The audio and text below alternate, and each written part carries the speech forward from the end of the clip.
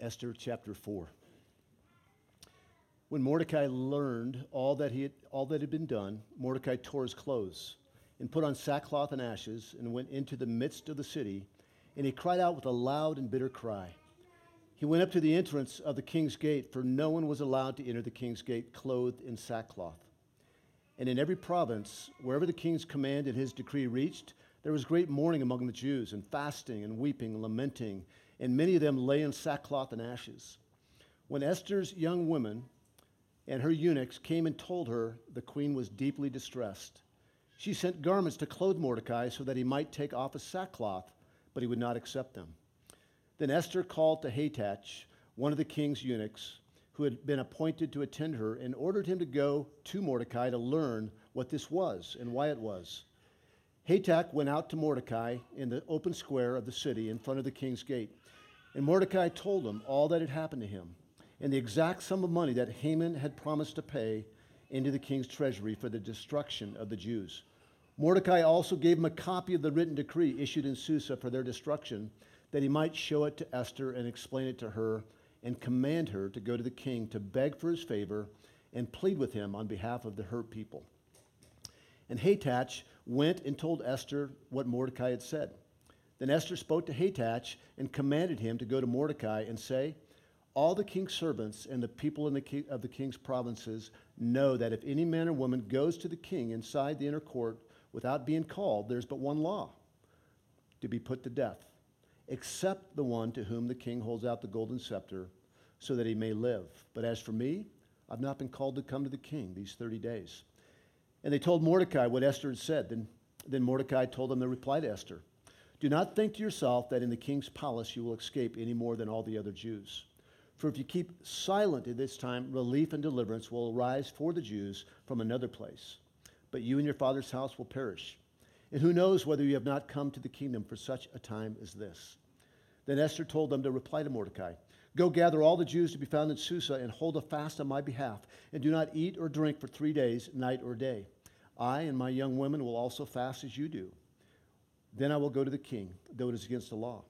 And if I perish, I perish. Mordecai then went away and did everything as Esther had ordered him. That is the word of God. Let's pray. God, we praise you and bless you for this curious book called Esther, where you're not mentioned once, but God, where we get to see your glory and your providence and your providence and your promises on every page. And God, I pray that we would be encouraged and reminded that you're working. You're working in our individual lives. You're working in every corner of the world. Remind us also that you can be trusted, that we can stand firm on your promises, that we can believe who you say you are and who it is that you say that we are. And God, I pray also that we would be informed that we have a role to play, that inside of your providence, that you somehow concur with our prayers and our Spirit-filled activities. So God, I pray today that we would be encouraged, that we would be spurred on by the gospel to abandon ourselves, our self-protection, and to live for the glory, your glory, and for the sake of others. So God, thank you for this time. May you be glorified and honored, and we pray these things in Jesus' name. And God's people said, amen. Good morning. Good to see you all. I wasn't expecting to read Scripture. I read it 2 services in a row, and my my vocal cords are already kind of trashed from the smoke. I don't know if anybody else. I was at my granddaughter's soccer game yesterday, and it was like playing in the fog. You know, you just had ash all over you. Crazy times that we live in. I got a few questions for you just to start this off. First of all, we're in Esther chapter 4. If you are new with us, or maybe you've been with us 1 or 2 weeks, and you haven't heard every sermon, I'd encourage you to listen to every sermon. It's like a Netflix series, but inspired by God's Word, or by God Himself, by God's Spirit. And it's hard to get the full context without reading through it and listening to the other sermons. So I'm going to give you a high-level review in just a couple of minutes. But I've titled it A Greater Mediator. Episode number 4, A Greater Mediator. A few questions for you. Is God in control of all that's happening today?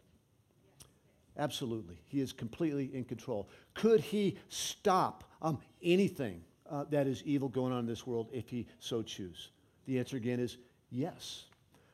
Are human beings responsible for the evil and the disarray that's happening in the world today? The answer is yes. Could we do some things to stop it? The answer to that too is yes.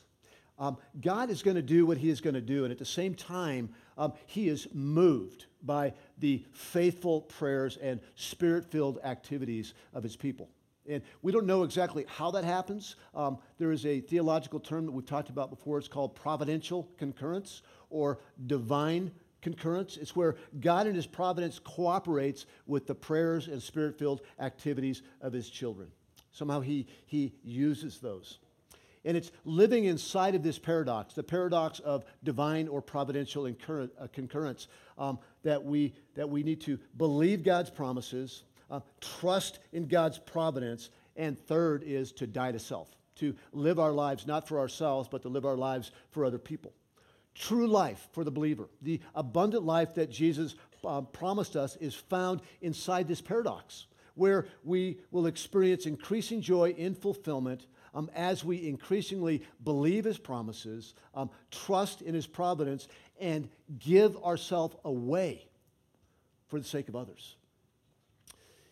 You know, in this season, this 2020 season, somebody told me this morning, said, you know, like, they said, I feel like people are trying to put 2020 behind them, and they're only just going to be disappointed again in 2021. So I'd like to put 2020 behind me, but like we shouldn't like think that 2021 is going to be a whole lot different.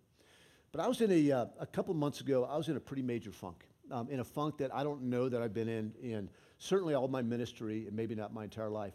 I'm not willing to call it depression because I'm not sure I know what depression is, and I don't know that I've ever been depressed, but I was in a funk. And I found myself actually complaining about those that are in the trenches with me that they weren't recognizing me being in a funk. And so, like, in talking to one of them, they said, "Did you ever stop to think that maybe we were in a funk too?" You know, like how do you minister to one another when everybody is kind of in a funk, anxious, depressed, whatever it is, angry, and all we can see in times of calamity and trial is our own problems, and it's hard to see how other people are doing. True life is found in and experienced in dying to our comfort, dying to our control, while embracing the risk, don't miss this, of loving God and loving others. There's risk in that. There's risk in loving and serving other people. The pathway to this type of life is actually death. Death to ourselves, death to our agenda, so that we can fully live in submission to God's Spirit for God's glory and for the good of his people. And we have a choice. We have a choice every day. We can choose a dead life by building and preserving our kingdom, or we can choose to live true life by dying to self and living a risky life for the glory of God and the good of others. A few questions for you to ponder as we've been doing the last few weeks. Again, these questions are not neat and tidy. They're kind of messy, but I assume that your community group leaders, if you're going through this, will make the questions better. They'll be on the screen for a couple minutes behind me. First question is this: how do you respond to the pain and suffering of other people? When other people are in a funk, what is your reflex? How do you respond to that? Number two, are you willing to pray a dangerous and risky prayer? God, what are you doing in my life today? And how do you want me to respond? I see what you're doing, but what are you doing? What do you want me to learn, and how do you want me to respond to it? And number three, this question is hopefully going to be unpacked kind of throughout this sermon, but are you dying while you live, or are you living while you're dead? Are you dying to self and truly living, or are you living for self and really living a dead life? And last is, what aspects of God's promises or character are you forgetting or doubting today? What aspects of God's promises or character are you forgetting or doubting today? And as we've done the last three sermons, I've broken this out into 4 different scenes. Scene number one is takes us through verses 1 through 5. It's two different griefs. We're going to see a deep grieving for another person, and we're going to see a shallow grief. The second scene is verses 6 through 12, where we're going to talk about an imperfect mediator. That's actually going to lead us to the perfect mediator. And 13 through 14, the gospel is preached, and 15 through 17, the gospel is believed. The book of Esther takes place in the Persian Empire, where King Ahasuerus, we're going to refer to him as Xerxes, rules over 127 provinces, the entire known world at the time, from Ethiopia to India. Xerxes divorces his wife, Vashti, because at the end of a 6-month campaign, a 6-month party, if you will, where he had all of his military officers and government officials to try to make a case for invading Greece. At the end of that party, while they'd all drank too much, he called for Queen Vashti, and he wanted to parade her in front of the other drunken, drooling men to impress them. And she says, "No, I want no part of that." So he divorced her. He dismissed her, and so that's important because he is a man of control and power, and he actually needs a queen. He needs somebody to objectify. So this led to a search that resembled a beauty pageant for a new queen, but it was really sex trafficking of innocent young women. The king appointed officers in all 127 provinces to seek out and gather beautiful young virgins and bring them into the harem in the citadel or fortress or palace inside the city of Susa. And there they received beauty treatments for an entire year. Then one by one, they entered into the king's chambers. And every one of them had two things in common. They entered the king's chambers a virgin, and they left the next morning as one of his concubines. And the one who pleased the king the most would become queen.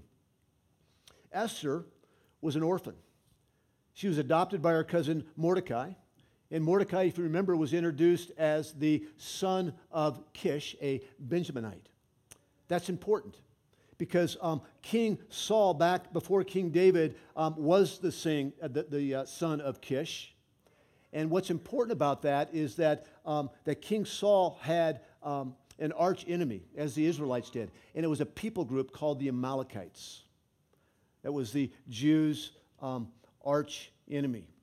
And the Amalekites, the reason they became enemies is when the Israelites were on their way to the promised land, there were weak old people and young people lagging behind, and the Amalekites wiped them out. So they became an enemy of the Jewish people.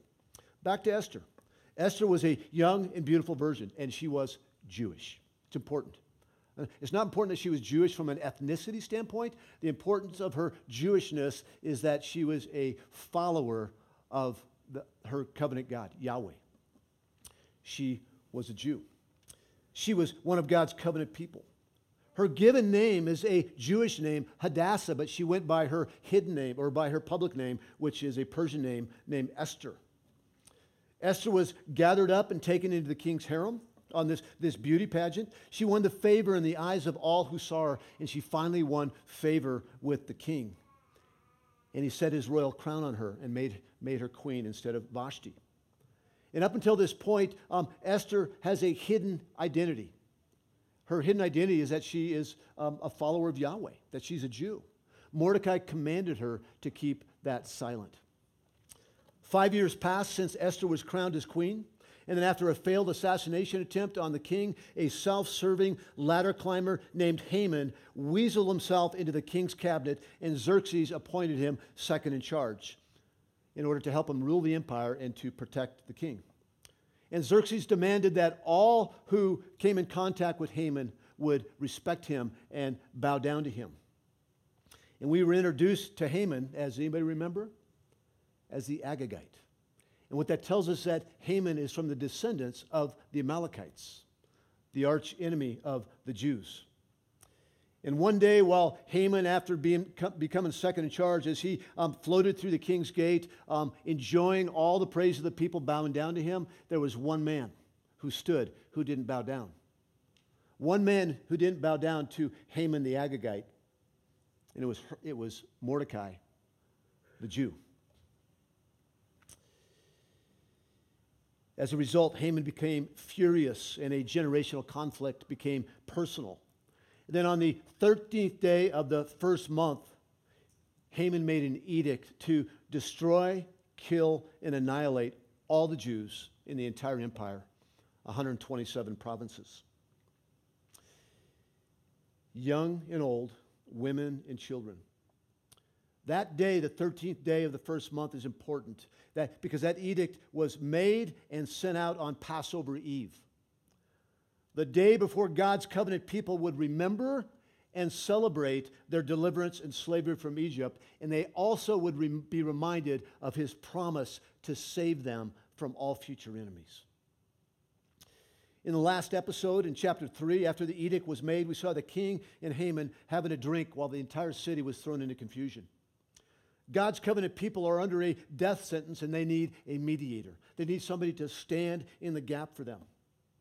The order for genocide has left the station, and in one day, in one single day, 24 hours, 11 months from now, all the Jews would be exterminated. That brings us to chapter 4, verses 1 through 5.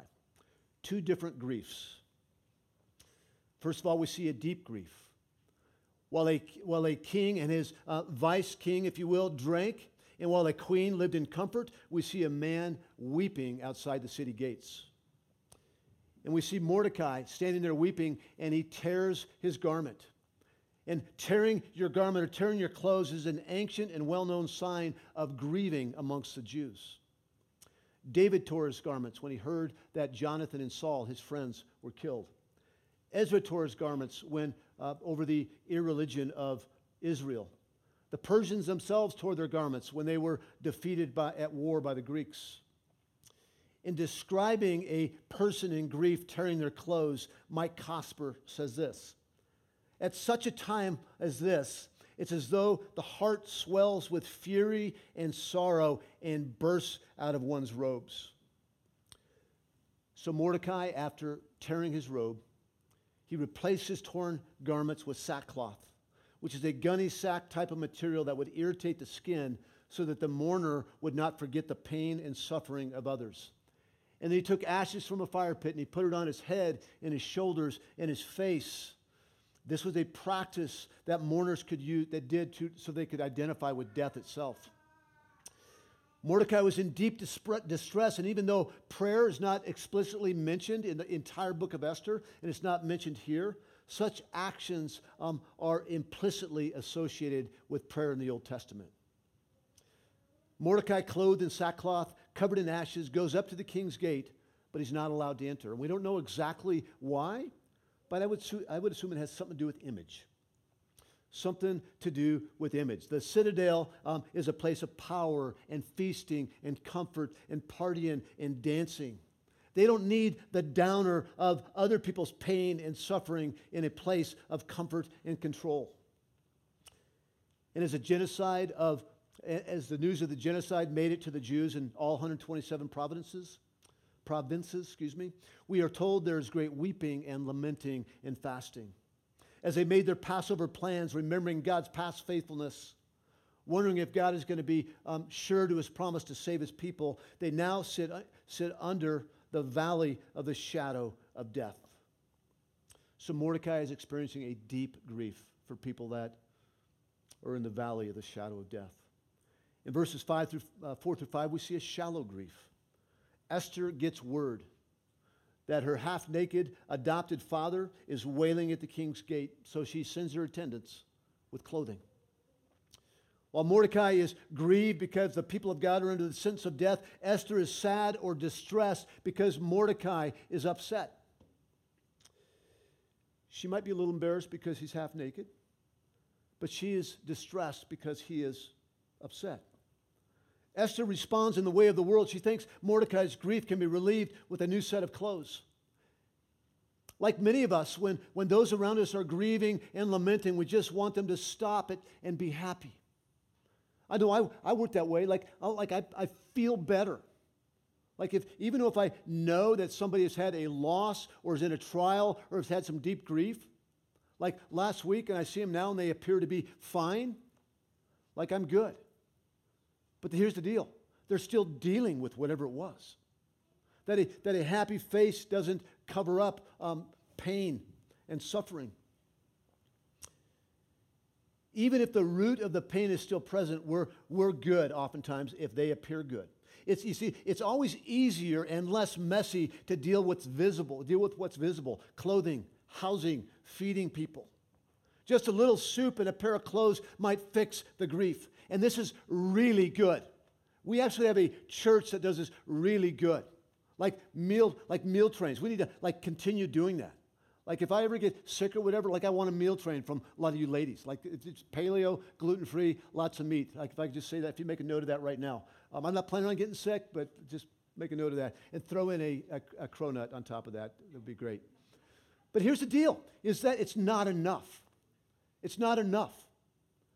And I don't want to put that yoke on you or me, but we need to serve people tangibly. But we can't do what Esther's doing and just throw stuff at people's problems, just hoping they figure it out. The queen's eunuchs gave her the message that Mordecai refused the clothes. And Esther responded by ordering Hatak, one of the king's eunuchs, to go and learn what this was and why it was. She wanted to know why he refused the clothes, and now she wants to know what the source of the grief is. Esther could have pouted and said, fine. If you don't want the clothes, go ahead and embarrass yourself sitting there half naked. You're on your own. It's really not my problem. But to her credit, and by God's grace, she now seeks to understand by asking the right questions. Why are you doing this? What's going on? How can I pray for you? We see in verses 6 through 12 a need for a mediator. Mordecai told Hatak everything that had happened to him and gave him a copy of the decree for the destruction of all Jewish people, young and old, men and women. We don't know exactly how Mordecai got a copy of this decree, but it probably tells us he was an insider in some way. He then asked Hatak to explain all of this to Esther and command her to go to the king and to beg for his favor and to plead with him on behalf of the Jewish people. Those people are Mordecai's people and Esther's people. The Jewish people needed someone to mediate and bring about a solution to this conflict. Then we see in verses 10 through 12 that Esther commanded Hatak to go tell Mordecai, I can't do this. Everyone knows that if you go before the king without being called to the king first, there's one law, and that law is death. And we've already seen that he's had no mercy on the last queen. And besides, Esther hasn't been called to the king in over a month.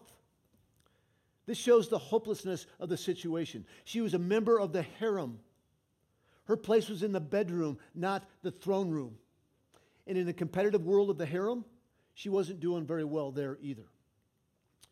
What are the chances that she could go before the king without being asked and for him to hold out the golden scepter to receive her? The chances were slim and none. And you can almost feel Esther weighing the risk with the reward and going, nah, sorry, Morty, too much risk. Maybe somebody else can do this. But weighing the risks, the benefits with the risks might be good when it comes to investing. It might be good for taking a job. It might be good in learning to do a muscle up. But love is always risky. Love is always sacrificial. Love empties itself for the sake of other people. Love assumes that there's going to be risk and there's going to be pain. And Esther now understands the root of Mordecai's grief. His people, her people, are under the judgment of death. But there's risks. And the risks certainly seem to outweigh the reward or any chance of success. She had to be thinking, there's got to be another way. I don't need this in my life right now. I have enough problems of my own. Anybody ever said those type of things before? I don't know if I've said them out loud, but I've thought them. She's at a crossroads. She needs to decide whether to ignore the sure fate of her people while keeping her faith and identity as a covenant follower of Yahweh hidden, or to take a risk. Her life is relatively good, relatively speaking good. Is this her problem? And without knowing the end of the story, and she doesn't know the end of the story, she must decide whether or not to identify with God and his people. Will she choose death by living, or will she choose life by dying? Dying to her fears, dying to her comfort, dying to her Persian identity, and living to who God has made her to be. In verse 12, they were sent back to Mordecai. The eunuch was sent back to Mordecai to tell about the queen's hesitations. Then Mordecai makes a final appeal to Esther in verses 13 through 14. Do not think to yourself that in the king's palace you will escape any more than all the other Jews. For if you keep silent at this time, relief and deliverance will rise for the Jews from another place. But you and your father's house will perish. And who knows whether you have not come to the kingdom for such a time as this. Preachers and motivational speakers are fond of quoting the last sentence of Mordecai's speech and just hanging everything on that. And the last sentence is, who knows whether you have come to the kingdom for such a time as this. But the most fascinating section, the more important section, comes right before that. If you keep silent at this time, relief and deliverance will rise for the Jews from another place. What Mordecai is doing, he's expressing faith in that God will rescue the Jews even if Esther does nothing. You see, folks, other people's salvation is not on me. And it's not on you. It's on God. It's on God. And God is going to do what he's going to do.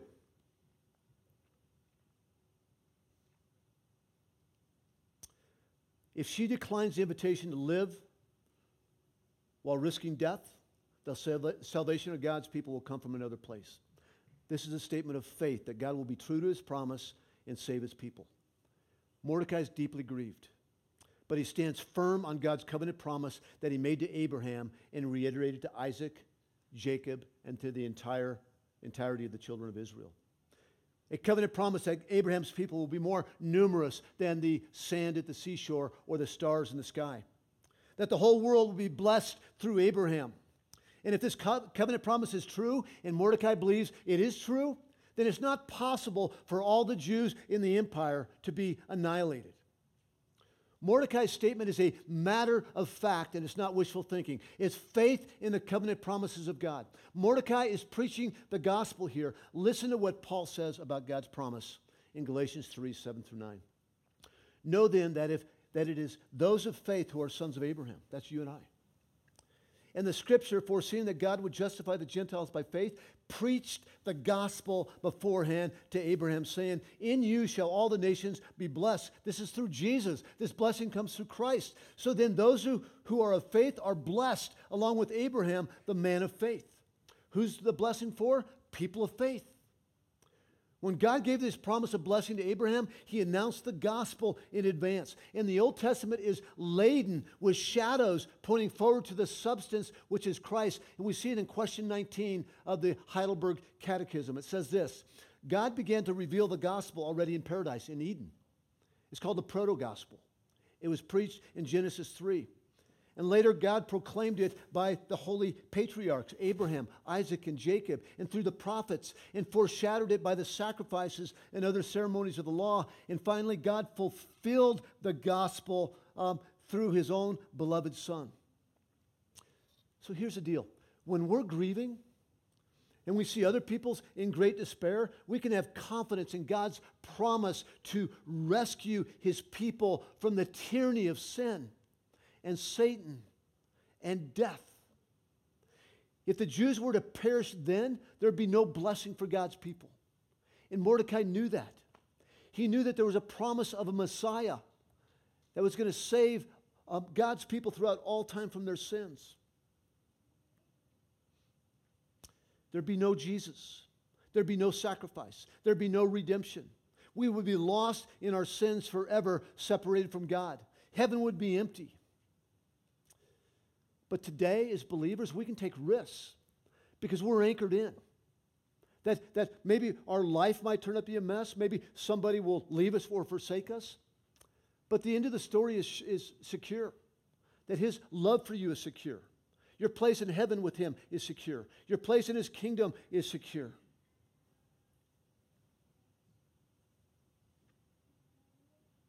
So Mordecai has faith that God will rescue his people because he has promised to bring forth a Jew, a Messiah who will save all who believe in him. But then he says to Esther, on top of this faithful belief and a promise, he says this, and who knows whether you have not come to the kingdom for such a time as this? He doesn't know how God's going to rescue his people, but he knows that he will. Might it be Esther? Was Esther gathered up and taken into the king's harem to be beautified and objectified, to become the queen and simply live a life of leisure while continuing to hide her true identity as one of God's people? Or have all these circumstances by God's providence brought her to a place of influence in order to concur with God is already doing to save the Jews? And we've got to ask similar questions.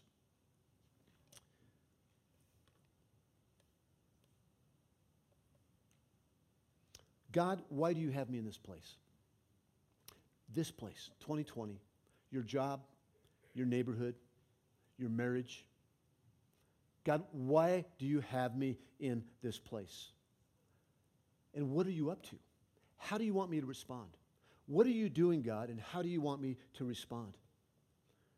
And are we willing to risk it all for the glory of God and for the sake of his people?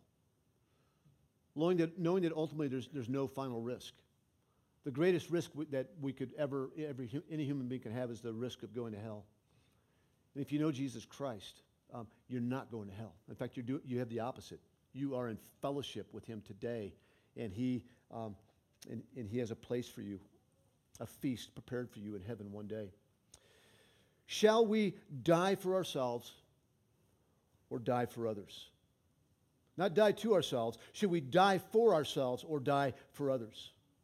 Are you working harder to preserve your life, or are you picking up your cross? Esther is facing two deaths. She can choose to live by doing nothing, but that will at a minimum be a living death, as she will miss a great opportunity to live by loving and sacrificing her comfort, her very life. For every human being, death is the finish line of this preliminary race. Every human being. Shall we cross the finish line for ourselves or for other people? And the choice isn't waiting at the finish line, it's being asked for you and I today. Will we cross that line for ourselves or for other people? A book I read a couple years ago by N.D. Wilson is called Death by Living. It's a great book.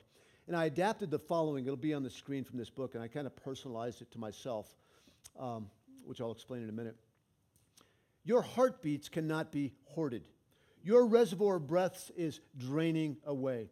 You have hands, blister them while you can. You have bones, make them strain. They can carry nothing to the grave. You have lungs, let them spill with laughter.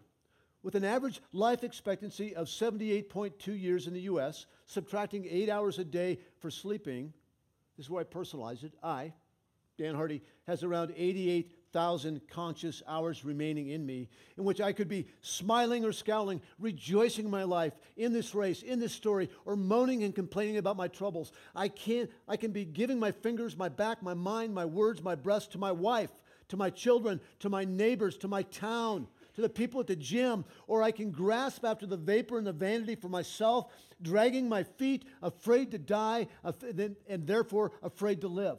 And like Adam, I will still die in the end. Living is the same thing as dying. Living well is the same thing as dying for others. If Esther does nothing, if she doesn't identify with her heavenly Father and her people, she will die as a Persian, knowing she did nothing to help those under the sentence of death. And Esther is the only one in the story with two names. And this two-named lady is going to have to decide which name she's going to embrace. It's the same for us.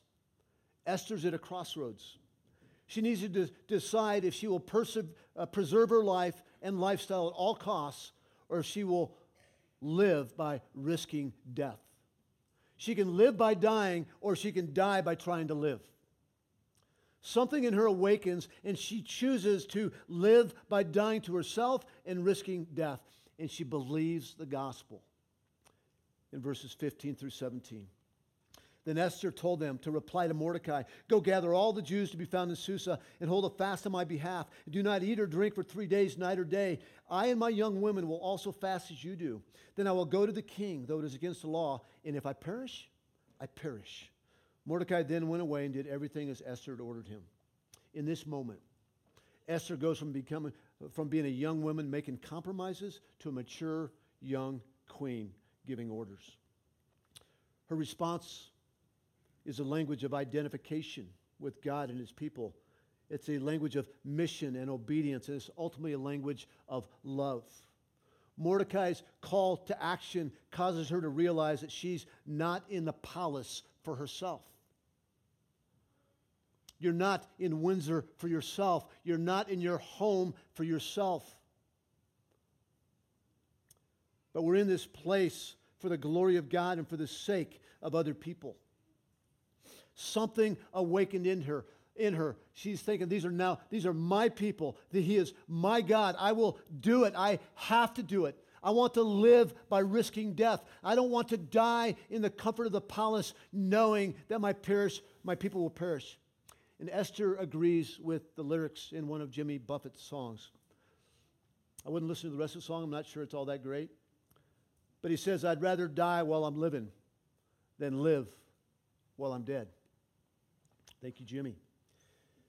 In a desperate and courageous act, she applies to Mordecai to gather the Jews to fast for 3 days and 3 nights on her behalf. She says, "We'll do the same." Esther and her maidens say, "We'll fast inside the palace." This was a fast for the salvation of people. And this courageous act of obedience will be done in God's strength for his glory and for the good of his people. When we're operating in our own strength, it's actually a sign that we're not depending upon the Lord. Fasting and prayer, like no other discipline, it's a testimony that our dependence is on God and that we need his help. With fear and resolve. She didn't just wake up and say, "I'm going to do this," and, come on, follow me. Like she's shaking in her princess slippers. She's fearful, but she's resolved.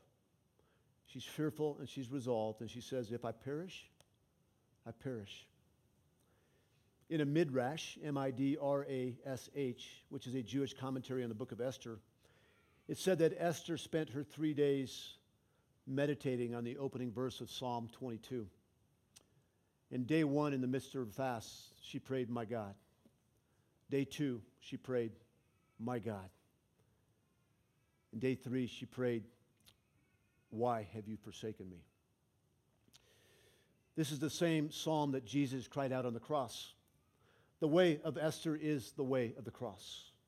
The way of the cross is the way of life. It's the way to life abundantly. So it's the way to the life that we've been promised. Esther, an imperfect believer, faced the possibility of death and prepared to mediate for her people. She said, "If I perish, I perish." Jesus, the perfect believer and the greater mediator, faced certain death. And he did perish for the life of his people, you and I.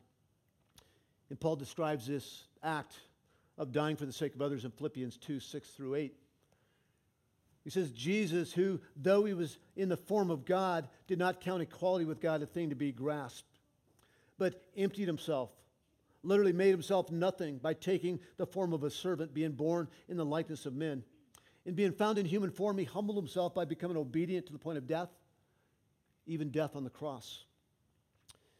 Esther's journey to the throne room mirrors the journey of Jesus, in which his equality with God entitled him to all the honor, glory, and dignity of life in the palace of heaven.